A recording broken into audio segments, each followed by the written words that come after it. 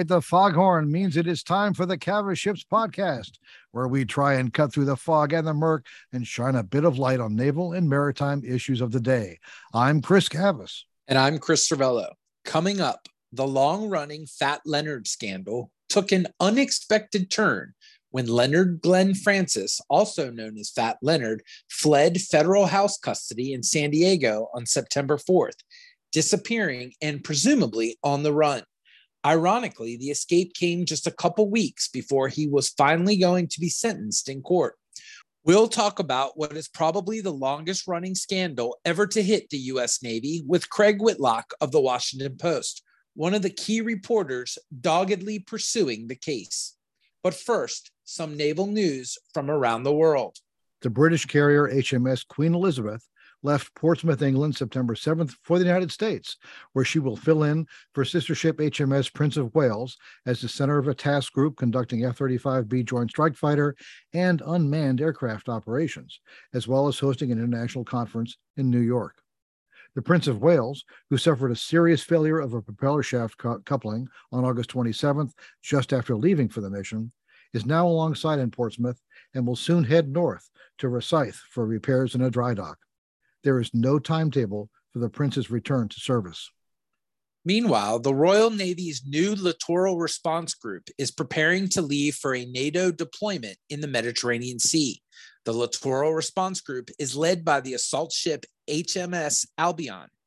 Staying in Britain, Baroness Goldie of the Ministry of Defense reiterated in the House of Lords on September 8th the Royal Navy's intention to purchase a total of 74 U.S.-built F-35B Joint Strike Fighters. 26 are now in service, with orders in hand for another 22 to be delivered by 2025. The U.S. Navy announced on September 9th that the Expeditionary Fast Transport Apalachicola TEPF-13 had completed acceptance trials and unmanned logistics prototype trials. The ship is the 13th Spearhead class EPF built by Austal USA in Mobile, Alabama, but is the first fitted with an autonomous system developed by Austal, L3 Harris, and General Dynamics Mission Systems. The ship has carried out at least 4 trials where the autonomous system was engaged, ranging as far as high traffic areas off the southern tip of Florida. Congress provided more than $70 million for the unmanned systems installation, which is for this ship only. And while the system will remain in place upon delivery, neither the Navy nor Military Sealift Command have announced any intention to operate the ship in an unmanned mode. Rather, MSC intends to base the Apalachicola in the Western Pacific as a logistics ship servicing the U.S. 7th Fleet. The ship, however, is the largest vessel with unmanned capability in the Western Hemisphere and is similar in concept to the U.S. Navy's planned Large Unmanned Surface Vessel program. The German frigate Hessen left Wilhelmshaven in Germany September 6th, bound for Norfolk, Virginia, where the Germans will join the Gerald R. Ford Carrier Strike Group for the Ford's upcoming initial deployment to begin this fall. For its part, the U.S. Navy has so far not made public any details about the deployment, including what ships and aircraft will take part. In war news, the Romanian coastal minesweeper Lieutenant Dimitri Niculescu struck a floating mine September 8th about 25 nautical miles off the port of Constanta in the Black Sea. According to a statement from the Romanian Navy, the ship was trying to neutralize the mine when the wind picked up as the ship approached and the mine struck the minesweeper near the stern. The explosion caused only minor damage, and the Niculescu remained afloat, the Romanian Navy said, and none of the ship's crew were hurt. It is not clear who planted the mine, as both Ukraine and Russia have laid sea mines in the Black Sea since the beginning of the conflict in February.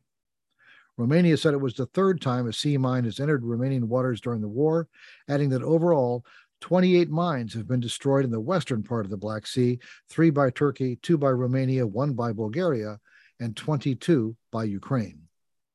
And in new ship news, fabrication began on September 7th for the future amphibious transport dock ship Pittsburgh, LPD-31, under construction at Huntington Ingalls Industries Ingalls Shipyard in Pascagoula, Mississippi. The ship is the 2nd San Antonio-class LPD built to the Flight II configuration. And that's a look at just some of this week's naval news. Well, as we said, the long-running, seemingly never-ending Fat Leonard scandal took an entirely different twist this past week when Leonard Glenn Francis, Fat Leonard, suddenly disappeared from a home where he'd been on home detention outside of San Diego. He cut his GPS bracelet. The federal marshals, upon noticing the anklet signal was gone, showed up at his house a few hours later, some hours, and 5-bedroom house in Carmel Valley outside of San Diego, and looked in the window, and not only was Glenn Francis not there, nothing was there. The furniture was gone. It was empty.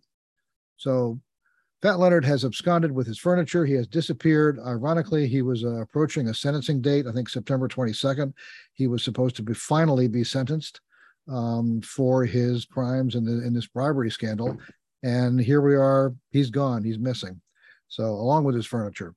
Well, to help us make some sense out of this endless scandal, we are very fortunate today to have Craig Whitlock. He's the investigative reporter. He's an investigative reporter with the Washington Post. He has a long history of covering this scandal. And welcome to the podcast, Craig. Thanks so much for having me. So I think now you're working on a book for this. I think you were about to have the exciting climax was finally going to be the sentencing of Fat Leonard, and the jail cells would slam shut. Well, now we're really hanging here. Did you see this coming? What do you think?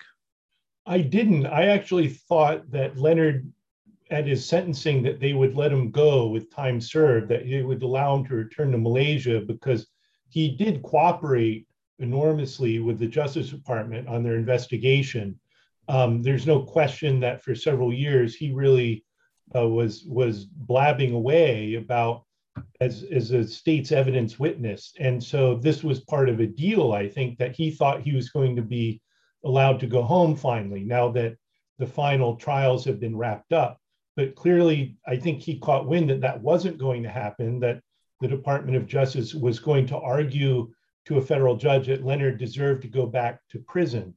Now, I think the reason for that is Leonard had kind of gone public in the last year. He had given some interviews to a British podcaster, and that made things very difficult for the Justice Department, because Leonard said some, he has a big ego, and he was spouting a lot of hot air in this podcast, made it very difficult for prosecutors to call him as a trial witness during recent trials this spring and summer of several Navy officers. So I think because of that he couldn't testify on behalf of the Justice Department, that kind of ruined his chances of being let go free. And so anyway, so Leonard clearly got the sense that he was probably going back to jail, and he took off. And the amazing thing is that people weren't really watching.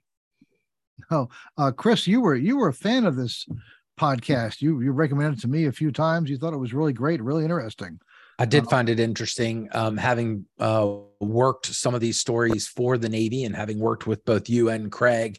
I found, Leonard's own words to be gripping. I zipped through it. I think I had a couple trips over that month, and as every episode came out, I found myself riveted by the information that Leonard was sharing. I mean, it was sort of true to character, right? I mean, you could almost feel when he was blowing hot air, but yet in between the hot air, there seemed to be moments of candor, and I don't know that I'd say honesty, because I'm not sure he's capable of that. But you got to look into what we had heard about for years, and as both you and Craig have written, there are several sides to this story. I mean, there's the ethics side of how could this happen in the U.S. Navy, and then there's kind of the disastrous, arbitration or adjudication of, the justice associated with those ethical lapses.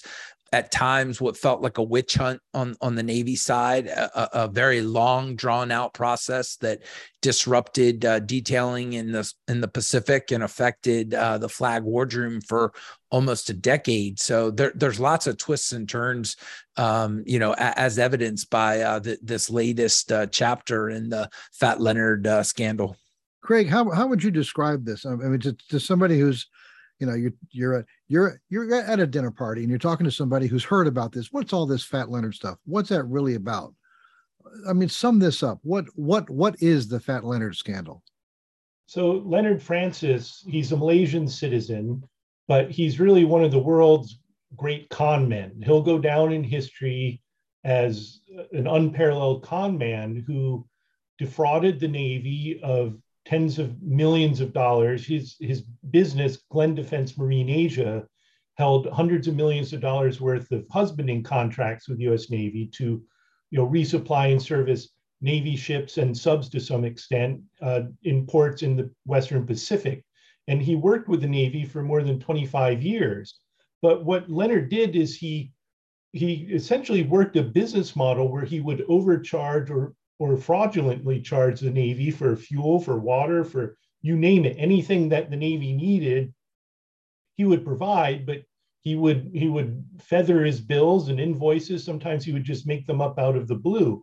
And the way he was able to get away with this, quite frankly and bluntly, was he was able to bribe Navy officials for more than 2 decades to look the other way. And he used every bribe imaginable. He'd take people out to fancy dinners, he'd buy them cigars, he'd buy them booze, he'd give them envelopes of cash, he'd provide them hookers, you name it, anything Leonard could think of to get people to do his bidding, he would. And the amazing thing is that this did go on as long as it did. And by the end, there were so many people in the US Navy, active duty and retired, who had dealings with Leonard Francis that were at one end of the spectrum unethical, at the other end of the spectrum, really criminal. That this really did paralyze the Navy for a number of years. It's no doubt the biggest public corruption scandal, not just in US Navy history, but in terms of the US military history, in terms of the numbers of people who came under scrutiny. So, here we see Leonard once again. He's this amazing con man. He conned a federal judge into thinking he was terminally ill. That's why he was let out of jail to begin with. And then he flies the coop and is undoubtedly gone from the United States because he made people think that he was under close monitoring in this home detention outfit. So he really is quite a character. He's very, very smart. He's someone who has no formal education beyond a couple of years of high school. He's a high school dropout. He's also, as a Malaysian, he really figured out American culture and US Navy culture. He really figured out how things work, how people thought, what their vulnerabilities were, and he really exploited that for 25 years. They did. They targeted. I think we're let's have a little discussion here. I think we have different takes on this story, and there are multiple takes. It's not a simple bribery scandal. And, you can call him a con man, which, I mean, he was certainly an operator, but he actually delivered services. The fact that he overcharged for those services is a factor, of course. But one of the reasons why this was such a broad-reaching scandal was that Glenn Defense Marine delivered on stuff. If he wanted it done, they would be there. They were reliable. They provided a great number of services. And it was a one-stop shop. You didn't have to deal with 7 different entities when you were coming into a port. You just dealt with Glenn Defense Marine, and your pilot was going to be there, and you were going to have a berthing. You were going to the brow was going to be there when you showed up. There were going to be cars there if you wanted to have a reception. There were going to be tents and awnings and everything. And I mean, it was on and on and on and on and on. And if you wanted to play golf and have a good time, he would set all this stuff up and he would invite you over. And he was insidious. He insinuated himself into the entire fabric of the Navy command structure so that everybody knew him. He was uninvited in many cases. It wasn't people going out of their way to meet him. I mean, I know, for example, a junior officer who's on a ship and the captain comes over and says, what are you doing today at 1700? I said, well, I was going to be off. Well, you're playing golf with us. You're a 4th. So be at the brow at 1700. We're going to go play golf. And he finds himself a 4th for golf with Fat Leonard. Does that officer have anything to do with any of these scandals? Absolutely not. But that officer wound up being under investigation for a year and a half. His career was put on hold. And he couldn't do anything about it. He couldn't even confirm that he was under investigation. The investigation itself here is a whole nother aspect that I think, anyway, has been overlooked because it's so much fun to go with Fat Leonard, who's admittedly a totally colorful individual. Everybody in Westpac for years had Fat Leonard stories, and no problem at all finding people who encountered him because he put himself in all these positions endlessly. Everybody had their picture taken because he made sure to go up and say, "Hey, Admiral, how you doing? Oh, look, here's the photographer. Hi, smile." I mean, there was a photo of everybody with him. He drew everybody in, and he did provide these services. And but you're right. He was overcharging people to the wazoo. People who questioned it were told to overlook it. People thought, well, this is a weird way to do business. It's not how we would do it in the States. This must be how people do it in Asia. I mean, all kinds of levels of this. So there's multiple levels of malfeasance. There were some people who truly, absolutely were bad people and went at it in a criminal fashion. There were other people who really made a lot of stupid judgments, bad judgments. There were other people who really didn't do anything. They were bystanders. And everybody has been caught up in this thing that's gone on for years and years and years, has affected hundreds and hundreds and hundreds and hundreds of people. I have no trouble at all finding people who were caught up in these things, and quite honestly, a lot of them had nothing to do with anything. Never met Leonard. They were, I knew a flag officer who was he was actually commander of Fifth Fleet. He was waiting for his relief. He had a new job when he came back to DC. He was going to have a nice Pentagon job. His relief was under investigation. The Navy was constantly being told by investigators, we're almost through, we're almost through, we're almost through, we're almost through. His relief spent over a year and a half under investigation. Meanwhile, the other guy who was supposed to be relieved couldn't get relieved. His hoped for job came and went.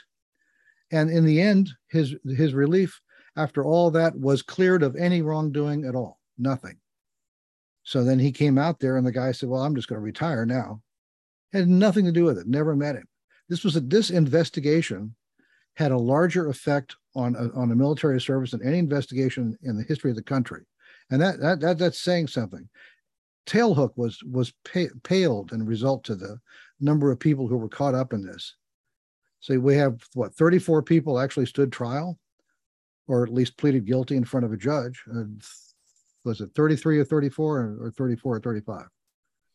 34. Right. There's one who right. The jury hung on, and so most of those have pleaded guilty. 4 were found guilty at trial. That doesn't include the numbers at court-martial. And of course, there are hundreds of others whose cases were adjudicated by the Navy that the Navy has never disclosed the outcomes for. Because they were cleared, because there was nothing to disclose. No, Chris, I understand you got strong feelings about this, but what I'm saying is it goes, but it goes both ways. Let me finish, Chris. They wouldn't even say you're cleared. Chris, that's incorrect. They weren't all cleared. The Navy. I didn't say all cleared. No, not all. But the Navy has not disclosed what happened in all these cases, including of people who were found of substantiated misconduct. Right. And the Navy has refused to make any of that public. So we don't know the extent to which who was cleared and who was not. And sometimes people were cleared, but that doesn't mean they didn't have any doings with Leonard. These were often people who went to dinners with him, who accepted gifts, and at some very fancy dinners. There's still some very senior active duty flag officers in the US Navy who partied with Leonard Francis, and this has never come out. And it will, but it hasn't so far because the Navy has tried to sweep it under the rug. So, we certainly can talk about the investigation and the merits of it, but the fact that there hasn't been whole accountability for people who did accept gifts from Leonard. And I think this really gets to the bigger question is, I can understand the investigation has had a profound effect on the Navy and its ability to promote people and to relieve people at senior ranks, but this is because the Navy got itself into an enormous mess. People knew what Leonard was up to for years and years and years. Junior people, mid-ranking people, senior people, they knew Leonard was a crook, and people let him get away with it. I think that raises some serious questions about Navy leadership and Navy culture, the fact that this was allowed to unfold for as long as it did. The reason the investigation went on for so long is because this case drags back to the early 90s. And so investigators had to go back and look at all these people who had contact with Leonard over the years before they could clear them or bring charges. So, it is a double-edged sword in this case. I'm not trying to defend the investigation, but without a doubt, there was an awful lot to investigate. This becomes the common theme in a lot of these investigations, whether criminal or operational. There's this sense that people in power kind of turned a blind eye until they could no longer turn a blind eye. I mean, I remember talking to you many times, Craig, and as you were doing the initial investigation, complaints were being lodged against Leonard Francis and those involved with Leonard Francis for almost a decade before, this made the cover of Defense News with Chris Cavus and of the Washington Post with you. So you have this sort of turning of a blind eye. Then you have the Navy kind of fumbling through not only the investigation, but how they publicly shared the information. I mean, that's the hard part for me. You don't really know who was cleared and who wasn't cleared because the Navy won't talk about it. So if you're associated with this and you want people to know that you were in whatever category, everywhere from the cleared to the court-martialed, you have no way to share that information because the Navy and the Justice Department hasn't allowed you to share that information. And I guess I kind of lean a little bit more maybe towards Craig's view in that I think there are a lot more senior people involved in this than the Navy has admitted. And I don't know that we'll ever, and by involved, I mean, they knew about it, number one. And number two, like you said, they hung out with the likes of Leonard and his cronies. They may not have taken gifts and it may not have risen to the level of, criminal complaint, but they knew what was going on. And because of the, consolidated disposition authority and how they've handled this, we may never know. Or when we do know, it'll be long past both public and naval accountability. So I don't think the Navy has really done itself any favors. Now I'll give them a little bit of credit that, or make a little bit of an excuse for them in that I think the Justice Department, really made this very difficult on them, in what they could share and couldn't share. But, like we've said, the Navy was sort of happy to accept that and not really push back. I think that's right. And I should let you know, in terms of full disclosure, I have a lawsuit pending, a FOIA lawsuit against the Department of the Navy, trying to obtain documents of people for whom were found to have committed misconduct by the Consolidated Disposition Authority. The Navy used to release some of those records, and it stopped about 3 years ago, said it was no longer in the public interest. And they also said because there were cases pending in federal court, that this could possibly interfere with ongoing investigations. I find that really disingenuous because I've just been suing for cases that have already been completed, have already been wrapped up. Many of them had nothing to do with the people on trial, except that Leonard Francis was involved. So the Navy at the highest levels a few years ago made a decision that they were no longer going to release any information about the investigation into Leonard Francis and Glenn Defense Marine Asia. And I think it's pretty clear because they made a calculation that, they've suffered enough of a hit to their public reputation. They didn't want people finding out anymore. But, but you're right, Chris. I mean, there's people who were cleared, right? Who'd never met Leonard Francis. Their name just came up in another interview, or, let's say they were on an email, they were invited to something, but they didn't go. And those people should have their names cleared too, no doubt. But this is the whole problem. We really don't have clear insight into what happened yet, even though Leonard was arrested 9 years ago this month. I mean, that's pretty remarkable. 9 years that the case has still been going on, 9 years that it took till Leonard was going to be sentenced. I mean, that's sort of an outrage too, in terms of speedy trial and all that. I mean, how does it take 9 years he pleaded guilty 7 years ago. And they just now finished a bunch of trials in federal court. I mean, this case has really dragged on really slowly. But the bottom line is the public still doesn't have a clear idea of how serious it was, who was involved, and accountability. There's been some accountability. There's been a remarkable number of people went on trial. The Navy previously had issued a number of statements about people receiving censures or non-judicial punishment or court martials, but it's a partial accountability. We still don't know the whole of it. And the bigger question is, I think the Navy hasn't really wrestled with is, what lessons can it draw from this? How do you keep it from happening again? I think there's been, how could this happen to the U.S. Navy? Has such a reputation for integrity, has such a high reputation with the public. How could it let this happen under their eyes for so long? And what does that say about the senior leadership of the Navy? These are questions that nobody really wants to touch. Well, I guess, I also tend to back up from a lot of this stuff, and people focus on the U.S. Navy. Glenn Defense Marine positioned itself throughout the entire Western Pacific as the company to deal with for husbandry services.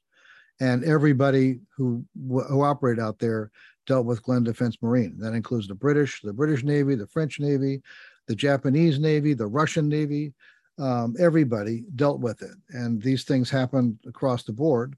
Obviously, the U.S. Navy is a major customer out there, but the Australians are all caught up on this. Everybody's caught up with this. Anybody who was operating out there was caught up with this. It was not targeted at the U.S. Navy, other than the fact that the U.S. Navy is a great big customer that has the biggest ships out there. But it was commercial operations. It was everything. It was the maritime scene. I think that gets lost in the context here. I think it's right, Chris, but it's important to, when Leonard started his company, he sort of inherited part of it from his father and grandfather. It was a pretty small operation, right? It was. In Penang, and he built it up over the years. He was a phenomenal businessman. He figured that out, and you're right. A lot of U.S. Navy people said he had a very good reputation for the services he provided. That said, I wouldn't say it's perfect. I mean, he got a lot of bad ratings. And one reason he was able to expand to additional ports and countries is because he bribed people, right? He rigged the contracts. He literally gave envelopes of cash. Which also is how a great deal of the world operates. And it's like, it's not a goody two-shoes world. And that's not how it operates with U.S. Navy, though. I understand that, but what I'm trying to say is there are cultural issues here, and on the one hand you have these strict laws. On the other hand, you have people that go out and they see this stuff happening, and their eyebrows go up. This can't be right. They question them, and then people say, "Yeah, well, that's how you do things out here," and they might shake their heads and they'll walk out. But the point is, there is no. To say that there were hard and fast lines here that were crossed is just not the case. And Chris, he bribed with cash. I understand that. And I've seen people bribe things, and I've been in other parts of the world where that's how you actually got something done. You've somehow, somewhere. Navy officials, you may not like it, of cash from contractors, and that's not reported. I find that really hard to believe. This will end up, I mean, and probably is already in ethics discussion at, the likes of the U.S. Naval Academy and ROTC and others, where they discuss these things. Where this becomes gray to me is not the bribing of officials and not the, the breaking of laws. It is the Navy had all of these force protection and theater specific regulations and rules that, had they not gone with Leonard, they would have had a hard time finding other contractors to fill that. Now, that doesn't mean that that you should break rules and that you should bend your ethics, but there is very much a cause and effect. I think part of this that helps you understand how people were able to, lose their honor and lose their integrity. As I talk to contemporaries and folks that I know that were out there, there were a lot of people that felt like the post 9/11 security posture and the requirements to go in and out of port post Cole, I mean, really set the scene for Leonard and this small group of folks that helped him to sort of lead the Navy willingly down this road. And to me, that's the bigger lesson is, right. I mean, okay, it's easy to say, hey, don't take hookers and don't take money and don't take concert tickets. I think where the Navy, as they continue to operate out in the Indo-PACOM, where they need to make sure they learn is, how do you recognize the organizations causal factors on this well before you get to the point where people are breaking the law. Chris, I think you're exactly right in that one regard on force protection, on how Leonard really exploited this on the part of the Navy. After the Cole bombing, he was very quick to pick up on the Navy's need to offer force protection. He had this thing he called the Ring of Steel, where he had these barges set up and he'd had cables connecting them. And he's a brilliant marketer, right? He called it the Ring of Steel, and he promised that, in port, he would set this up, and, he charged out the nose for it. But he's like, I will set up the Ring of Steel to protect your ships, right?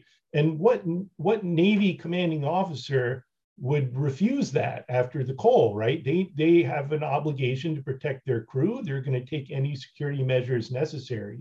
And Leonard ran with this. He made millions and millions of dollars, even though for years it was really questionable whether this Ring of Steel was effective or not.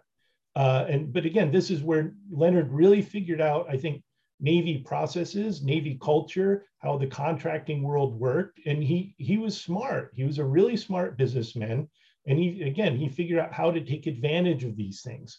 But you're right. There's a big difference between somebody taking, naked bribes from Leonard and people who, there were many supply officers on ships, right? Who Leonard's like, oh, you need this, you need that. And if you don't, something bad might happen. And maybe they hadn't dealt with Leonard before and they didn't know any better and they'd sign off on it.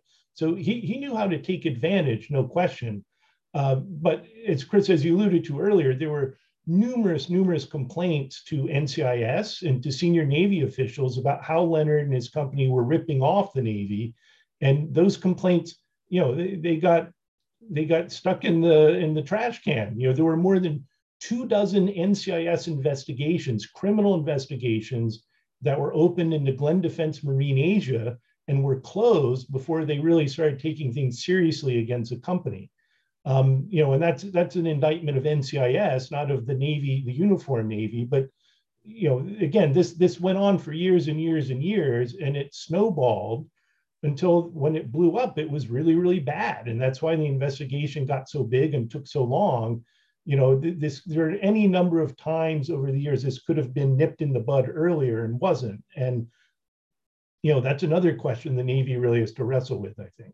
All right, well, folks, we really could talk about this for a lot longer. There's so many levels to it, but we're gonna have to call it there. We've been really lucky today to have Craig Whitlock of the Washington Post on with us. Craig, again, you've really done some fantastic reporting on this over the years. I look forward to your book. I hope you get a good coda on this, that Fat Leonard will emerge again. I can't imagine he'll not, but and give you a good ending. So again, thanks so much for being on today. I really enjoyed it. Thanks for having me. And you're right. I think the last chapter we have yet to hear from Leonard, but you bet we will at some point. He can't help it. Now hear this. Now hear this. All right, you know what that means. And this week, Mr. Cavus continues the discussion about Fat Leonard. Well, as you just heard in our discussion with Craig Whitlock, there are multiple issues at hand with the Fat Leonard scandal. And not everyone agrees about where some of the emphasis should go in terms of finding those responsible and holding them accountable. There's no question there was serious wrongdoing on the part of many U.S. Navy officers and civilian officials over many years. Great effort has been expended by both Navy and federal investigators to root out offenders and punish them in ways ranging from career-ending punitive letters all the way up to extensive jail time and hefty monetary fines. There are indications now that the federal investigation is winding down, even as there is no doubt that while many were punished, many others will essentially have gotten away with it. Most of the reporting on the scandal has focused on the crimes and ethics violations that clearly were endemic for many years in the Western Pacific region. That was part of the problem. Many officers and officials, while questioning the practices of Glenn Defense Marine Asia, were often told not to worry about it. It's just the way business is done out here. Shaking their heads, a lot of individuals just went along with it or simply shrugged off their concerns. It is difficult to change deeply ingrained behavior, no matter what we're talking about. Racism, sexism, discrimination of all kinds. Social behaviors such as smoking, drinking, abusive language. Often it takes a key event to represent the culmination of grievances to the point where such behaviors, once tolerated, once accepted, once overlooked, are now no longer accepted. In the tailhook scandal of 1991, long tolerated sexual harassment and sexual assaults by Navy aviators at the annual Tailhook Convention finally exploded onto the national stage as examples of horrendous behavior, to say the least, that would no longer be tolerated. An extensive investigation followed.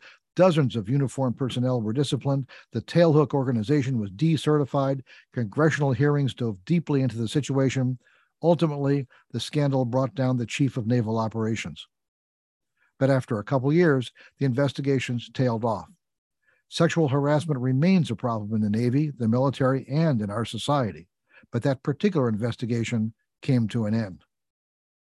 The Fat Leonard investigation has gone on far longer. It began in 2006. Francis was arrested in 2013, and that's when this scandal finally became public.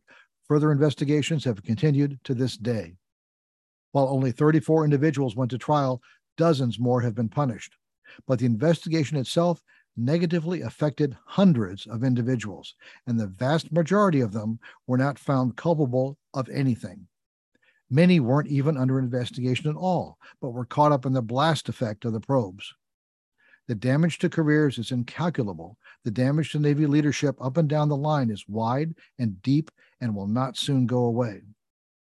This is an incredibly complex topic, but it is by no means a clear right or wrong, up or down, black or white issue. There are, of course, those cases of clear malfeasance, but there are far more where it simply was never that simple. Thanks, Chris.